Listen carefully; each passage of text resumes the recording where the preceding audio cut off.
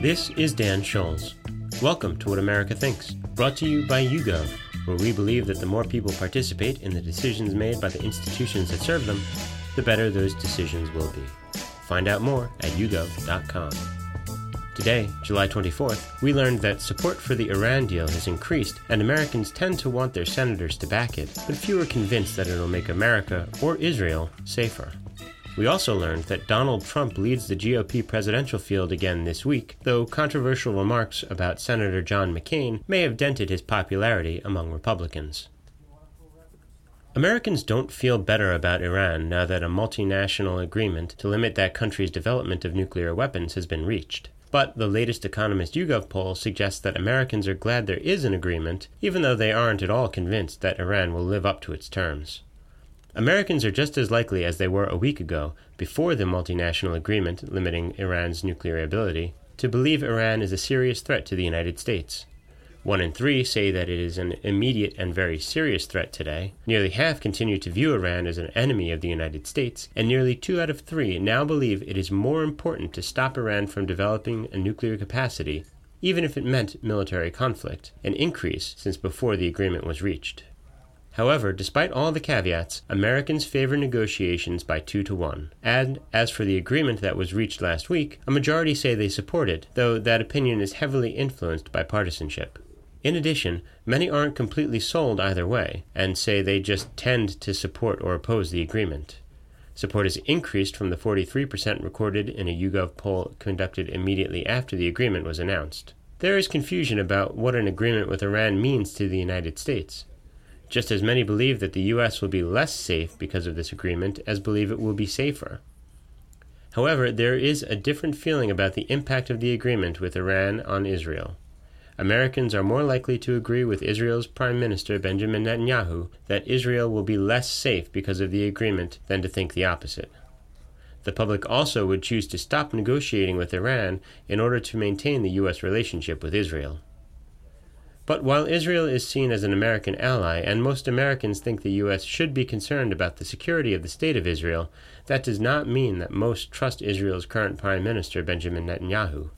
Since the invitation to address Congress earlier this year by the Republican Speaker of the House, opinions about the Israeli leader have become quite partisan. Although the country as a whole is divided on Netanyahu, Democrats are negative and Republicans overwhelmingly positive.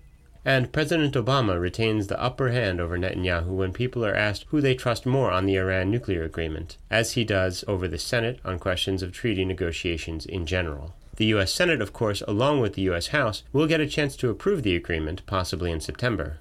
Right now, at least, the public, including 1 in 4 Republicans and a plurality of independents, urge their senators to support it. Donald Trump's rise in the Republican contest for the 2016 presidential nomination doesn't appear to have slowed much, at least not yet, by the controversy over his criticisms of Arizona Senator John McCain's war record last weekend.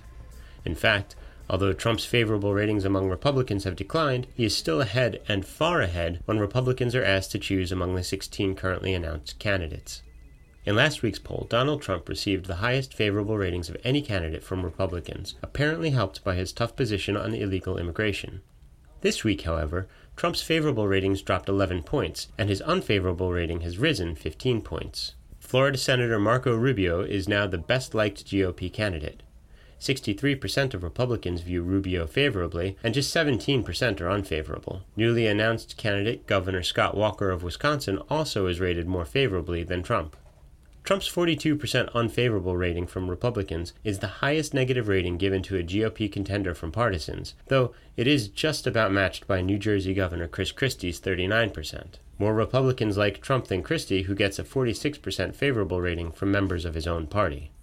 Former Florida Governor Jeb Bush's favorable ratings this week are similar to those of Trump, though fewer Republicans rate Bush unfavorably. But there is clearly a core group of registered voters who identify as Republicans that have coalesced around Trump's tough talk and proposals. He is even more clearly in first place than he was 2 weeks ago when Republicans are asked to choose among the current candidates. 2 weeks ago, in the Economist YouGov poll, 27% of registered voters who identified as Republicans chose Trump as their first or second choice for the nomination.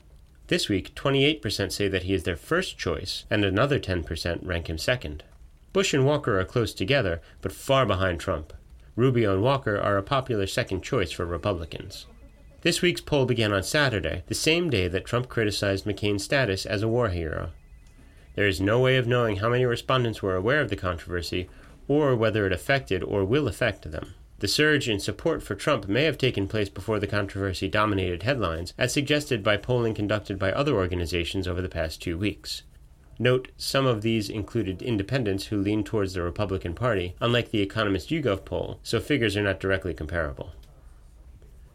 Trump runs even better with older Republicans. 1 in 3 Republicans who served in the military or live in households with a veteran say Trump is their first choice for president, suggesting that at least some may not have been affected by the Trump-McCain controversy. A separate YouGov poll completed Wednesday suggests a reason why the McCain controversy may not have affected Trump as much as some expected. 2 out of 3 Republicans view McCain as a war hero, but fewer say they have a favorable opinion of him. In fact, Republicans in that poll gave Trump and McCain similar ratings. The differences between Trump's favorable ratings in the Economist YouGov poll and the Daily poll are not significant. In addition, while a majority of Republicans, 54%, think Trump should apologize for this statement about McCain, he's not a war hero. He's not a war hero because he was captured, and I like people that weren't captured, okay? Perhaps he was a war hero, but now he's said some very bad things about a lot of people. 32% of Republicans think he doesn't need to apologize. In fact, more Democrats than Republicans want Trump to apologize. Even more striking, veterans and those currently in the military are more likely to have favorable views of Trump than to have favorable views of McCain. 41% say they have favorable views of McCain, while more than half are favorable to Trump. Veterans are divided on whether Trump owes McCain an apology.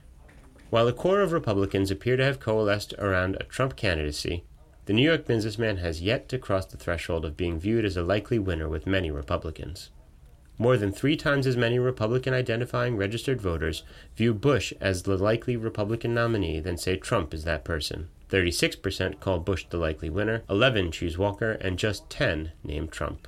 Most of those who favor Trump for the nomination don't think that he's most likely to win it. I'd like to thank the YouGov editorial team, our global panel, and you for listening. If you'd like to join the YouGov panel, please visit today.yougov.com/join.